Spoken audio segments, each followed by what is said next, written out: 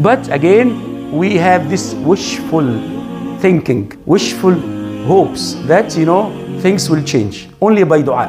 Of course, I'm not undermining the force of dua.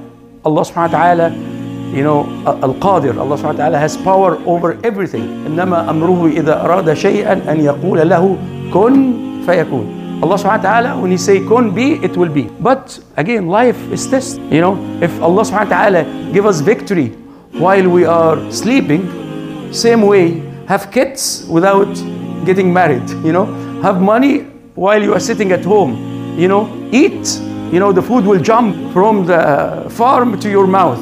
Why? So you have to do the effort. You have to do the jihad. Even, subhanAllah, in the beautiful language of the Quran, that it's owned by all of us.